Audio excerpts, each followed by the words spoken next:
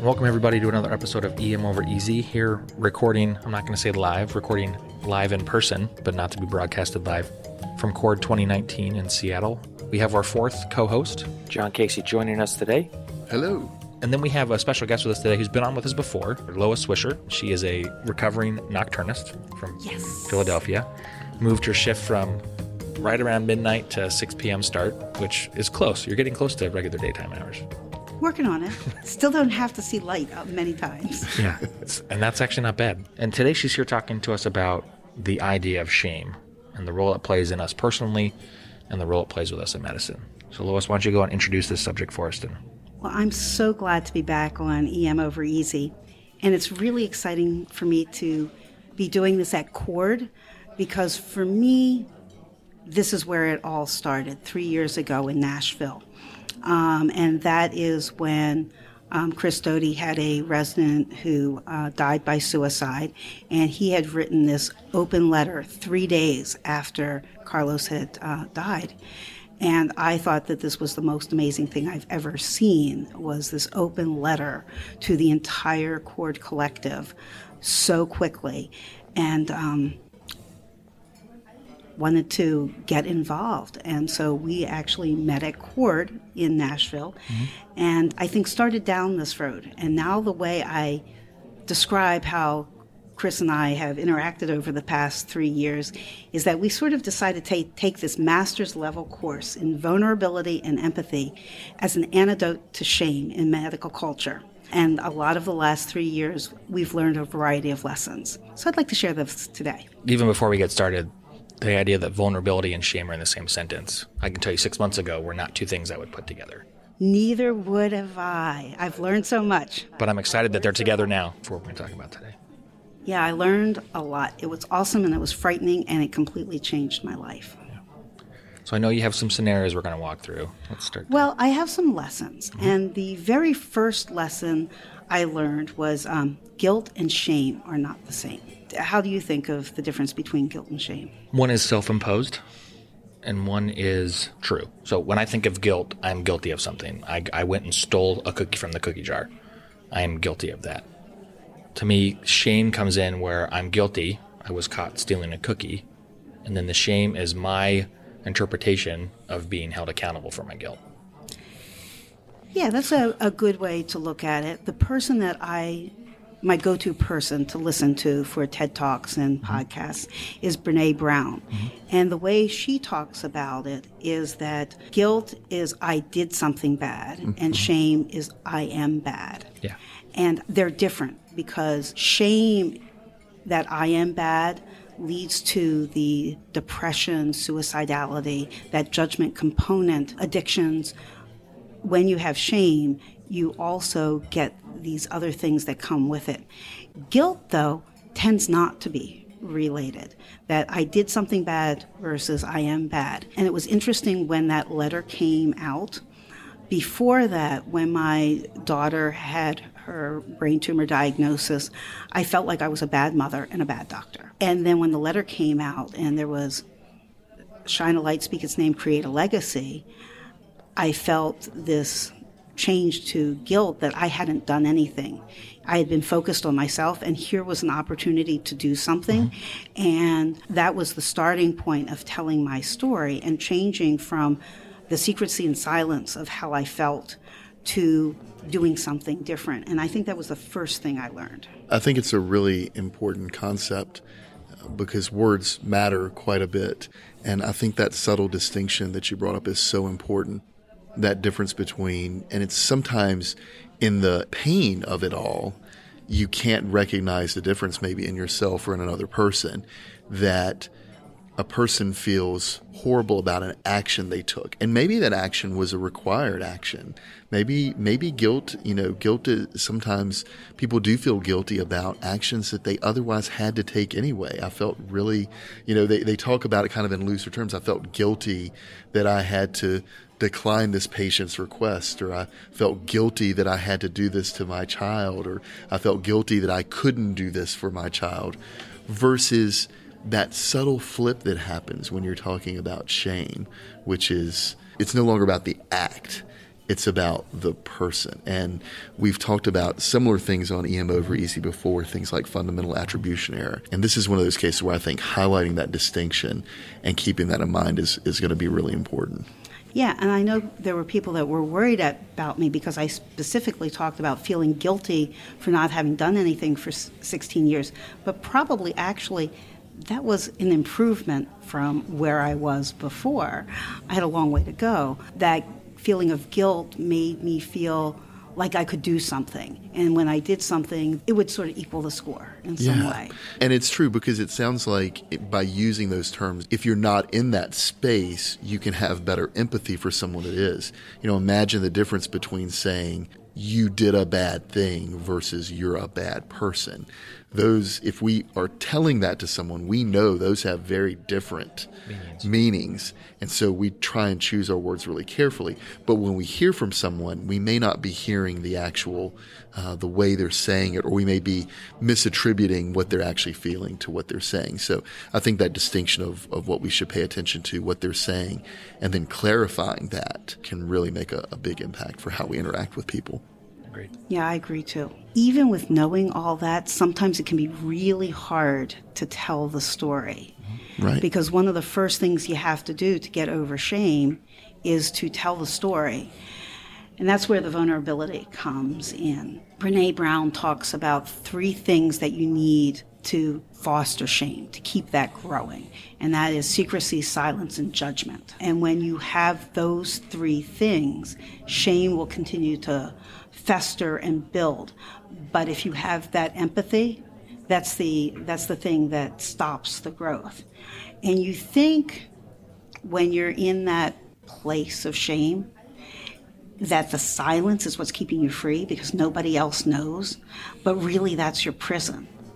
And once you take that step, the leap to tell the story, and bad things don't happen, you give it the light of day, it seems to decrease the power of it.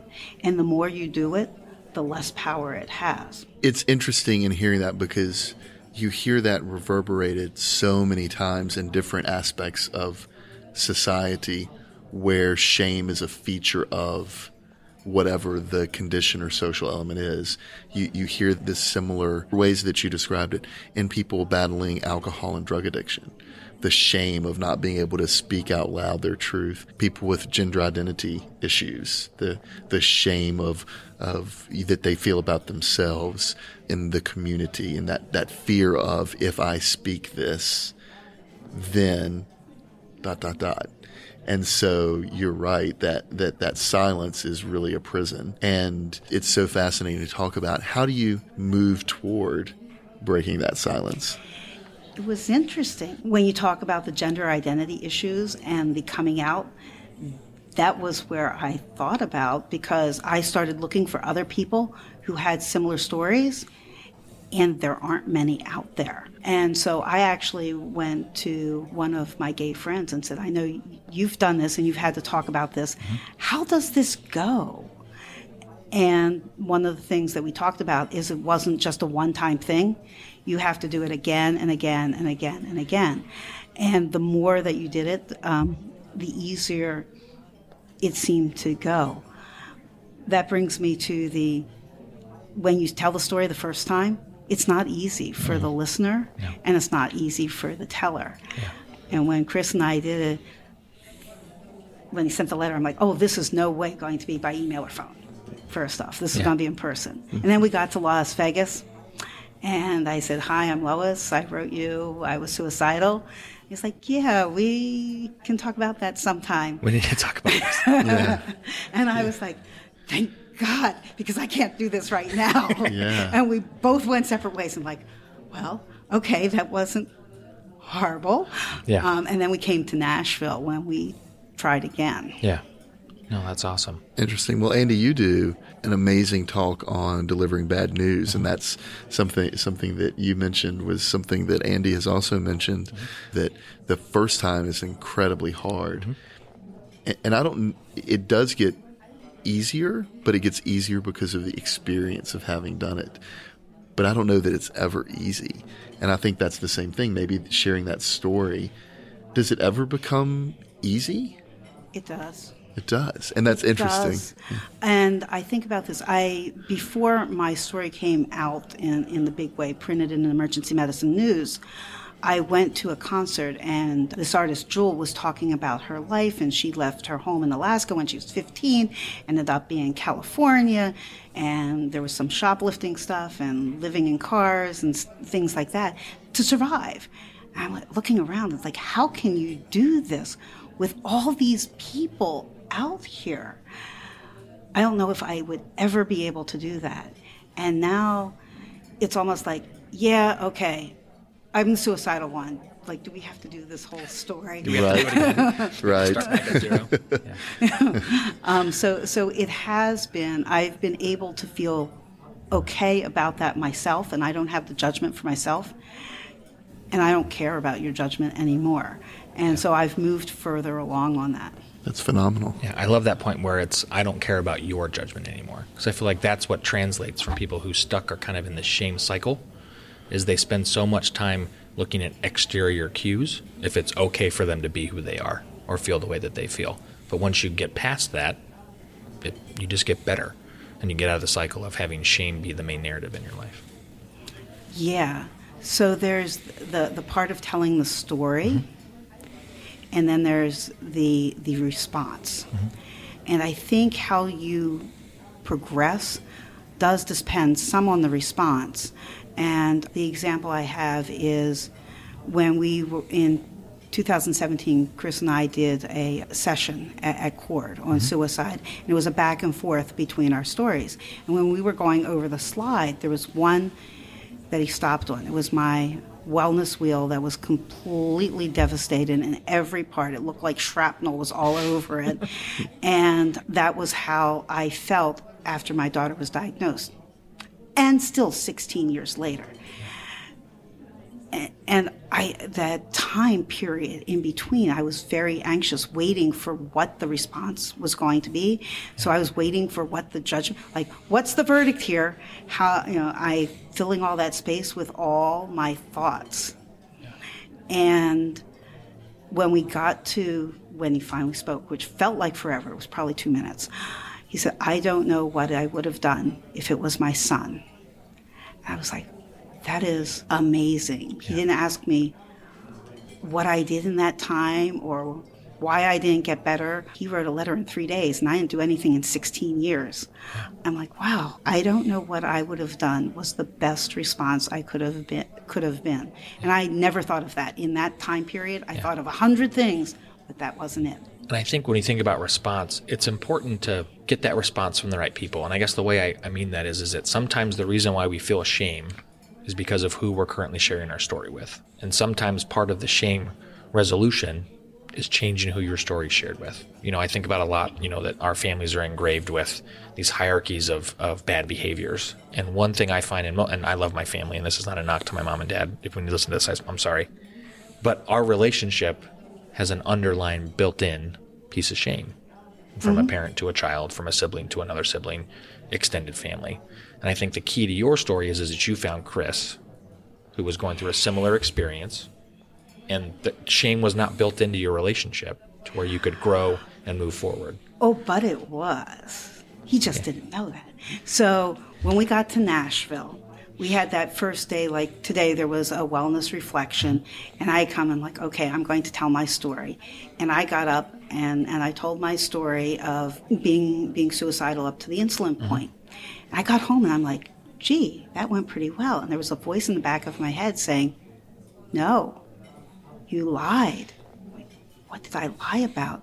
Like, you let everybody there think that you couldn't handle your daughter having cancer, that you were depressed, but that wasn't it.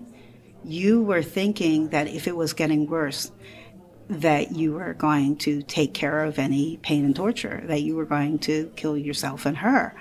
And you let them think of an entirely different thing. You're going to fix that tomorrow. So it was a really bad night. Yeah. March 7th was probably the most stressful time in my entire life. So the next day, I emailed Chris. I guess I thought that maybe by email he wouldn't check. It's not a text. He's like, how about 2 o'clock? So I'm getting more nervous. I'm like, well, this is my first court. I never have to come back to court. I never have to do anything that he does in emergency medicine, which is everything. I never have to go to the state of Kentucky. So apparently, like, this level was like, this whole state of Kentucky was taken out. And when we sat down, I'm like, this is crazy. I know who you are. Yeah. So he didn't know what I was going to say, but I already knew. And I thought that this could go bad. And when we got to the end, we had that same little gap, and he said, I get it. You felt responsible. Like, of course you get it, because you're having the exact same thing. Yeah. And it never crossed my mind because I was so focused on me, I didn't even think of that other side. I think the key to finding the people that are going through it with you is to realize that you both have gone through something horrible. And you both come from different backgrounds, but experiences are what bring us together and allow us to heal. And we've talked about that on other venues within the podcast. Lois, what else do you have? Well, we've talked a bunch of things, but one of the things where I find that I still have work to do, and is the biggest part, is there's the story and the response. But that middle space, that gap, it's a liminal space. It is a threshold. And when you have shared your stories, things will change. It will either get better or worse. And when you're in that liminal space, what I found is that I filled that space with judgment. What I thought you were going to say, what I felt, sort of, I think, to protect myself, because if you were going to say something awful, I will have already said it to myself, and so I wouldn't be wounded by that. And I always chose the judgment. But you don't have to choose the judgment. You can wait to hear what they say, or you can say, I did the best I could at that time. And nobody else would know the story that I have. So whatever you say, that's the way you see it. But I don't have to buy that. And vulnerability is the important part, an empathetic response. But one of the big differences is that gap in between, and the choices you make and the compassion and forgiveness you have for yourself is really where a lot of the healing occurred. You use the word forgiveness, and it reminds me one of my favorite quotes, and I'm sure it's not an exact quote, but Oprah Winfrey actually said it best when she said, forgiveness is giving up the hope that the past could have been any different than it was. And what you said is kind of that same aspect, right? Like, forgiving yourself is you did the very best you could with what you had. And acknowledging that helps so much more, because that helps you embrace that concept you said of earlier of, I don't care what your judgment is, because you've already forgiven yourself. The forgiveness, we always think the forgiveness has to come from someone else, but it starts with, we have to be able to forgive ourselves of that shame. We give people that power to make a judgment about us on things that they may not know anything about. Right. And that was one of the big learning things, was I have that control over that and how I choose to see how your response is. Right. So where have you gone since, because 2016 was big. It's when I think you came to the realization, the thing with Carlos happened with Chris and you guys got together. What has made it work since then? Because I feel like when I think about shame cycles, because I think that those are real, we break out of our shame cycle where we stop holding ourselves accountable, probably more than we should. We forgive ourselves. How do you stay from going back into that cycle where you feel worthless? You feel that you are a bad person. And how do you keep above that line? And how have you done that for the last couple of years? A lot of practice. A lot of practice. I think one of the reasons for that is that I began to trust that the response would not hurt me. So much so that first summer, I was so confused by it. I'm like, you don't hurt me. I don't understand why not, because I would hurt me. Like, all these things that I say, I would hurt me, so I don't understand why you don't. I always expected that. And that first change was to learn not to have that judgment, to learn to expect a different response. And there are ways I think you can learn empathetic responses. Watching it by example has been one of the greatest things. So Brene Brown has 4 areas that she says is important for empathy. It actually comes from Teresa Wiseman's work, and she says the first thing you have to do is be able to take somebody else's perspective. And that was important to me. One of the things that we did was I decided that I had to show my daughter's MRI because we were going to be recorded. I didn't want to get into HIPAA problems taking things off the internet. And I had not shown that she was diagnosed December 3rd, 1999. And the first time I showed that to any other doctor besides one taking care of her was February 28th, 2017. Mm-hmm. And I sent it, and I waited for the response. And I sent with a subject line, "Meet the monster. I'm going to use this. Are you going to be okay with it?" I didn't know how that was going to go. I thought it was like, wow, didn't she have symptoms? Or like what showed first? What made you take her to the doctor? Because I had those questions without the MRI. With the MRI, it was just so much more. It looked like an orange in her head. And so the first thing was to take that perspective like he did. I don't know what I would do if it was my kid. And then to avoid the judgment and to recognize the emotions. And the fourth thing was to communicate that. And so I didn't know why I was going to get back. And it was like, holy smokes, I'll be good if you're good. Like, okay, there you go. There was no question. Yep, it's big. We're going to be okay. If you're going to be okay, I'm going to be okay. There's emotion there. I see it. And I'm not going to judge you for that. And that was one of the big things in learning how you can learn how to have an empathetic response. I didn't understand the components of it, but now I know, and I know I can practice. I think what's key in that story is that you had built up this horrible response that you were expecting, and almost working yourself up and getting worse. Mm-hmm. And when you got what you weren't expecting, it was like a huge relief. It was, and we had to practice. We did it again and again and again. Yeah.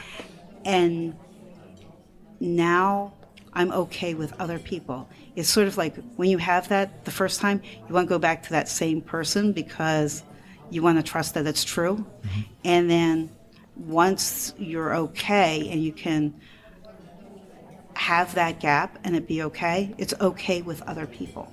Yeah. You can do it like Jewel did on the stage in front of 2,000 people, and it's okay because you don't feel that judgment, not from you, not from them, and it doesn't have to be the same person. You can do it yourself. Well, we appreciate you coming on. This is a great topic. For those listening, a personal plug, shame is a bad place to be. So we're going to hope you listen to this episode, look at some of the reading that Lois has brought for us. And there's a bunch of other good resources out there that we'll put in some links. As everything else, somebody's always available. So don't ever feel that you're alone, because you're not. I'm so glad to come on this because 3 years ago, I thought that this was the most crazy thing, talking about suicidal ideation, and that I was telling everybody who would work with me, who would employ me, I was just doing myself in by doing this. And what I found is once I told the story, people were wonderful and supportive, and I didn't feel like I was holding that secret, that I had a mask on all the time, and I became more whole once I told the story. And I would have never said that would have happened. Yeah. I thought I would be never going to the state of Kentucky. Well, for those of you listening, we appreciate you listening to this great episode. Don't forget to follow us on our social media pages on Facebook, on Twitter, and Instagram, and follow our blog at eamovereasy.com.